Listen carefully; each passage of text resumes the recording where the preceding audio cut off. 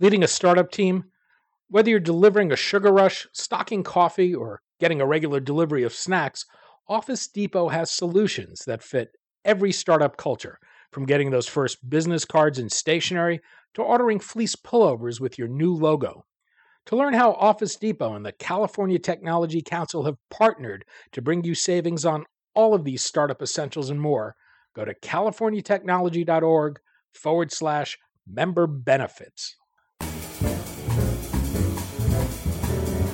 I'm Daniel Levine, and this is the Bio Report.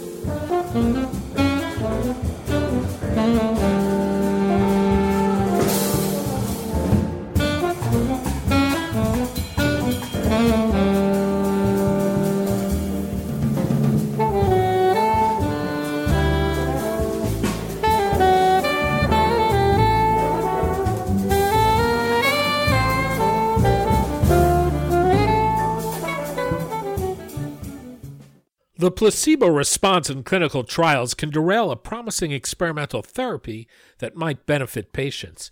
In cases where trials rely on subjective endpoints or patient-reported outcomes, the placebo response can be more pronounced. Tools for Patient has developed a means of identifying patients who are likely to be placebo responders and allow trial sponsors to take steps to account for that in clinical studies. We spoke to Erica Smith, Vice President of Business Development at Tools for Patient, about the placebo response, the consequence this phenomenon has on drug development, and how the company is seeking to address this problem.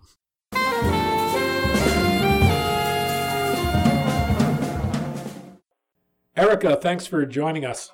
Thanks so much for having me. We're going to talk about clinical trials, the placebo effect, and your company Tools for Patients. Let's start with the placebo effect in trials, though. How problematic is this for companies developing new therapies? How often does a high placebo response derail a potentially promising therapy? Absolutely. That's a great question. So, we all know, everyone that's developing drugs recognizes that the placebo response, or the phenomena in which patients have a positive response to a dummy or sham treatment, is a very serious issue in drug development.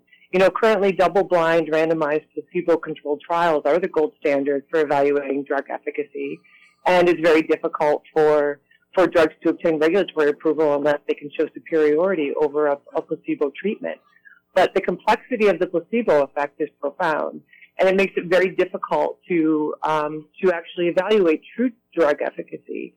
So the effect size, which is the size of the drug effect relative to the size of the placebo effect, is really the critical issue. And we know that the placebo effect, for example, is increasing over time.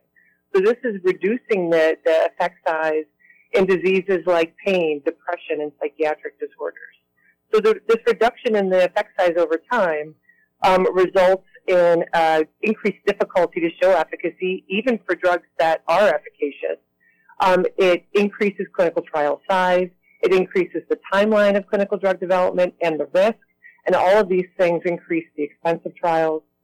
And importantly, it delays patient access to new drugs, and in many therapeutic areas where those drugs are very needed. So it's a very substantial issue. It's been estimated in the last 10 years or so, in pain particularly, that about 90% of drugs have failed late-stage clinical trials, in part as a response to the placebo effect. So it's quite a significant issue. Well, would that also suggest that a placebo effect could be getting drugs that really aren't efficacious to market? It's actually the problem is actually the opposite. So the placebo effect makes it so difficult to show efficacy that it's preventing drugs that are efficacious from reaching the market. So what it's doing is it's obscuring the true efficacy of the drug, therefore making it more difficult for companies to actually be able to demonstrate that to the regulatory bodies. You've developed a tool called Placebo that is designed for drug developers to identify placebo responders and on a patient-by-patient basis determine who might be most likely to have a placebo effect. What makes one patient more likely to have a placebo effect than another? That's a really good question. And essentially, we need to understand a couple things about the placebo response. The first is that it's a psychobiological phenomenon. So it involves both the psychology of the patient, so that part of that is their personality. It involves the biology of the patient. So we know, for example, using fMRI and PET studies, that patients that receive placebo have certain areas in their brain that are activated. They can result in release of certain neurotransmitters, for example. So there is a true biological response. And there are genetic components. So all of these things are components of the individual patient. On a population basis, we know that things like age and gender and patient geography, which can also infer cultural influences, will impact the placebo response. So there's all these different factors that, taken together, can describe which patients, may be a high placebo responder. So the tool that we've developed at Tools for Patient is the culmination of several years, about 5 years now of research into the placebo effect. And it really aims to identify those factors in each individual patient that makes it, that gives it a high propensity to be a high placebo responder. And things like I mentioned, demographics, age and gender, geography, the medical history of the patient. So, for example, how long they've had a specific disease, how many drugs they're taking for the disease, the intensity of the disease at baseline, so at the start of the clinical trial. And very importantly, we're one of the first groups to really be able to systematically integrate personality traits into this approach. And all these things are combined and weighted in different ways using our proprietary algorithm to come up with a score that describes each patient's likelihood of having a strong placebo response in the trial. How does it work? What's the process you do for a clinical trial sponsor? Yep. So what we're trying to target with Placebo is actually the variability in data that the placebo effect brings to clinical trial data. So one of the issues with the placebo effect is because each patient is unique, each patient has a very unique response to placebo, and this is an issue for both patients in a placebo group as well as patients that are treated with active drug. So some component of the response in patients treated with active drug is actually attributed to the placebo response. So the underlying issue, if every patient responded to placebo in the same way, it would be much easier. But the underlying issue is that this is a main driver of variability in clinical trial data. So the variability in the data makes it very difficult to distinguish the difference between the placebo group and the drug-treated group. So the way our tool works, at the outset, the team that developed the tool wanted to make sure it was as easy to execute and had as a minimal burden on the clinical trial team and the clinical site staff. So essentially, all we do is submit the patients to a personality questionnaire.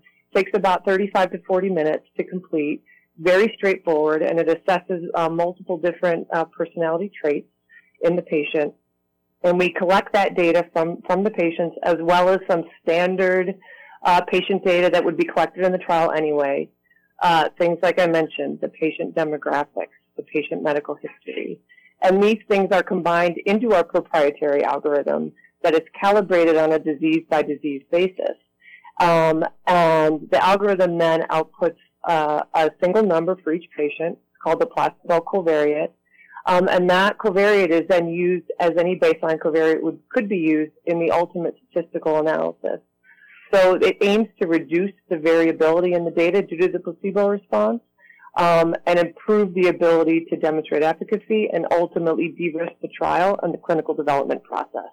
Once you identify people who are more likely to respond to a placebo, what do you do with them? Do you exclude them, or do you make sure they're evenly distributed among the different arms of a trial? So that's a very good question, and really these data can be used in a variety of ways. So any covariate that's calculated in a clinical trial can be used for any of those things, for patient selection, for patient stratification, and for data adjustment. And I'll talk about each of those individually. So theoretically, the data could be used for patient selection or to include or exclude patients in a trial based on the outcome of our assessment. That may or may not be advised depending on the strategy of the program and the stage of development. There are a couple issues with that. So first, there is the possibility in many diseases that the patients that are high placebo responders may also be high drug responders. And the converse is also true. So patients that do not respond well to placebo often do not respond well to drug. So while you might be tempted to exclude placebo responders as a means to increase the effect size, that might backfire and it actually might decrease the effect size because you're losing some of your strong drug responders as well. The regulators, once you start limiting the population in which you're testing a drug, the regulators in pivotal trials may impose a limitation on the label of the drug. So there may be labeling issues down the line. And as well, anytime you exclude any large population, it makes it more difficult to recruit patients for trials. The placebo responders in any given population could be 50% of the entire population. So if you exclude them, it's going to lengthen the length of the trial and make it again more expensive and delay access to patients. So the tool that we have developed, Placebo, can be used to adjust data, which is a way to account for some of the high placebo responders that actually allows you to leave them in the trial. As I mentioned, it can also be used for patient stratification, so it could be a very viable tool, particularly in smaller patient populations or in early stage trials, to make sure there are an equal number of placebo responders in each study arm of the trial. But really, the mechanism or the way in which we propose to use these data would be to adjust the data at the end of the trial. So it's essentially a statistical tool to reduce the variance that the placebo response adds to the data and improve the ability to show treatment efficacy. Are there indications or classes of drugs where there's a greater risk of a placebo response? Absolutely. So classically, one of the therapeutic areas that has been most plagued by the placebo response has been pain. And there are obviously many different types of pain: acute pain, chronic pain, osteoarthritis pain, neuropathic pain. But ultimately, pain is one area where the placebo response has made it very difficult to show treatment efficacy. And that's one area that we've done quite a bit of work in currently. Also, in any neurologic diseases, Parkinson's disease, for example. I mentioned psychiatric disorders, things like schizophrenia and depression. But there are also other diseases, and really anything that has a subjective endpoint or a patient-reported outcome will tend to have a strong placebo response. And anything that has a sensory endpoint, so dryness, for example, dry eye disease, itching, so atopic dermatitis, things like that. Anything where there's a sensory endpoint that the patients are evaluating the response of that to any sort of treatment is really a good candidate for use of Placebo. And we've explored its utility in therapeutic areas and disease states in sort of across the board. There's a big push towards using patient-reported outcomes right now. Does that become a bigger challenge, or does that necessitate using the tool in a different way? I think the tool is very, very amenable to being used for any type of patient-reported outcome. And you're absolutely correct. And we believe that this is going to become more and more common, particularly as part of the 21st Century Cares Act, where companies running trials are encouraged to focus and emphasize the endpoints that are most meaningful to patients. And often those endpoints are things like pain, or things like quality of life, or things, like ability to carry on your activities of daily living, which are often assessed as a patient-reported outcome. So these are the types of things where Placebo, we think, can really help to minimize data variability. And we suspect that this is going to become a bigger problem as time goes on. What impact does this tool have on statistical significance? That's a really good question. So, what our data has shown currently in pain is that we can explain about 30% of the variability in clinical trial data due to the placebo response. And as I mentioned, that applies to both the active treated group and the placebo treated group. So that's quite a significant amount of reduction in variability.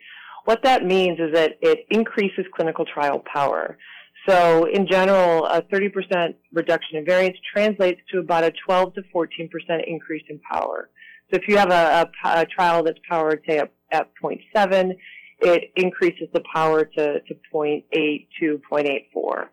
Another way to look at it is it has the same effect or it gives a trial the same power as a trial that has about 30 to 40% more patients.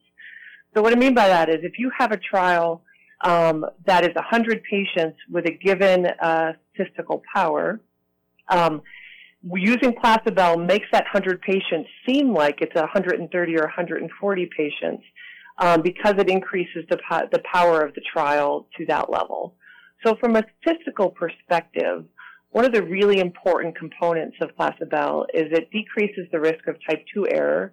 So what I mean by that is it decreases the likelihood that a company will reject a drug and not pursue it if that drug is truly efficacious, but it does so without increasing the risk of type 1 error.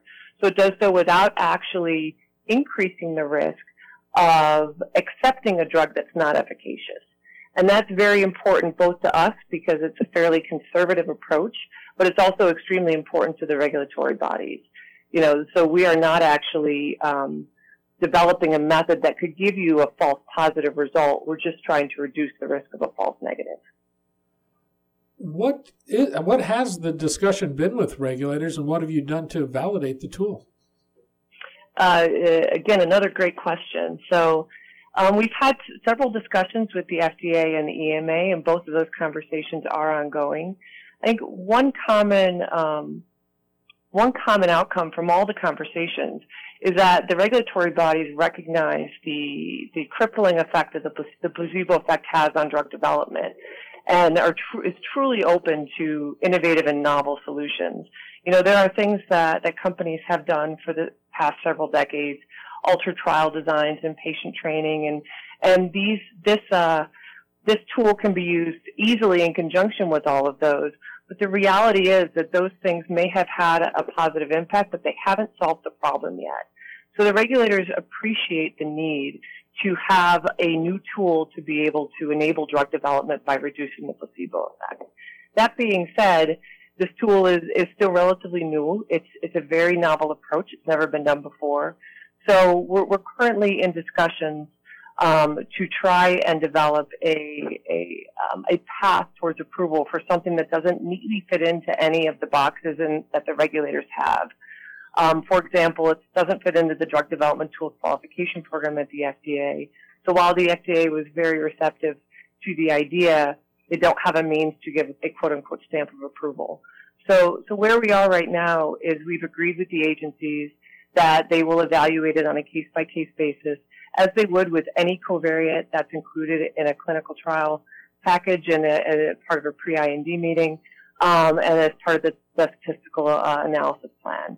So that's essentially the bottom line, is it's just a covariate. A covariate approach is generally considered very low risk, and that's how the regulators are approaching it right now. Are there companies using the tool in a clinical trial right now? We do have companies using the tool in trials right now, yes. In the broader view of the company, where does this fit in, and do you just provide this service, or is this part of a broader range of clinical trials consulting you do? Yep. So the founders of Tools for Patient, set out 5 years ago to really address multiple different issues that plague the drug development industry by developing predictive tools. And Placebo is the first predictive tool that we have developed and are commercializing. So we're making this available to sponsors in two ways. The first is in a collaborative way in areas where the tool has not yet been calibrated. So I did mention that the Placebo model is disease specific.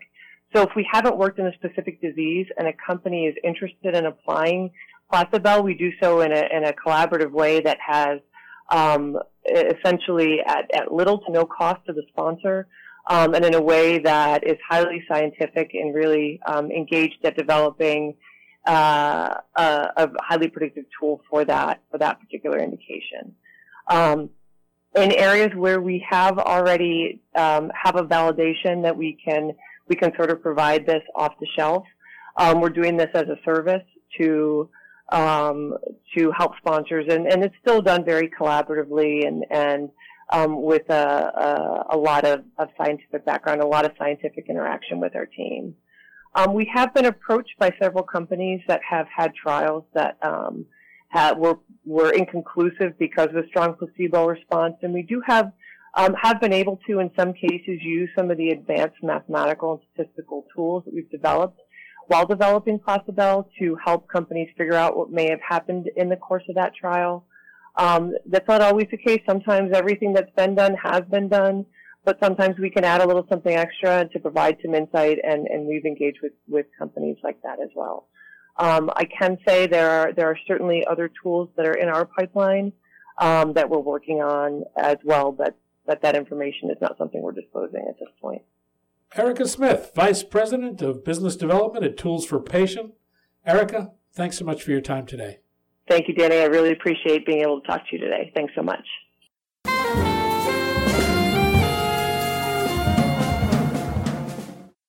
Thanks for listening. The Bio Report is a production of the Levine Media Group. To automatically download this podcast each week, subscribe to our RSS feed or through iTunes or other podcast manager. To join our mailing list, go to levinemediagroup.com. We'd love to hear from you. If you want to drop us a line or are interested in sponsoring this podcast, send an email to danny@levinemediagroup.com. Special thanks to Jonah Levine, who composed our theme music, and the Jonah Levine Collective, which performs it.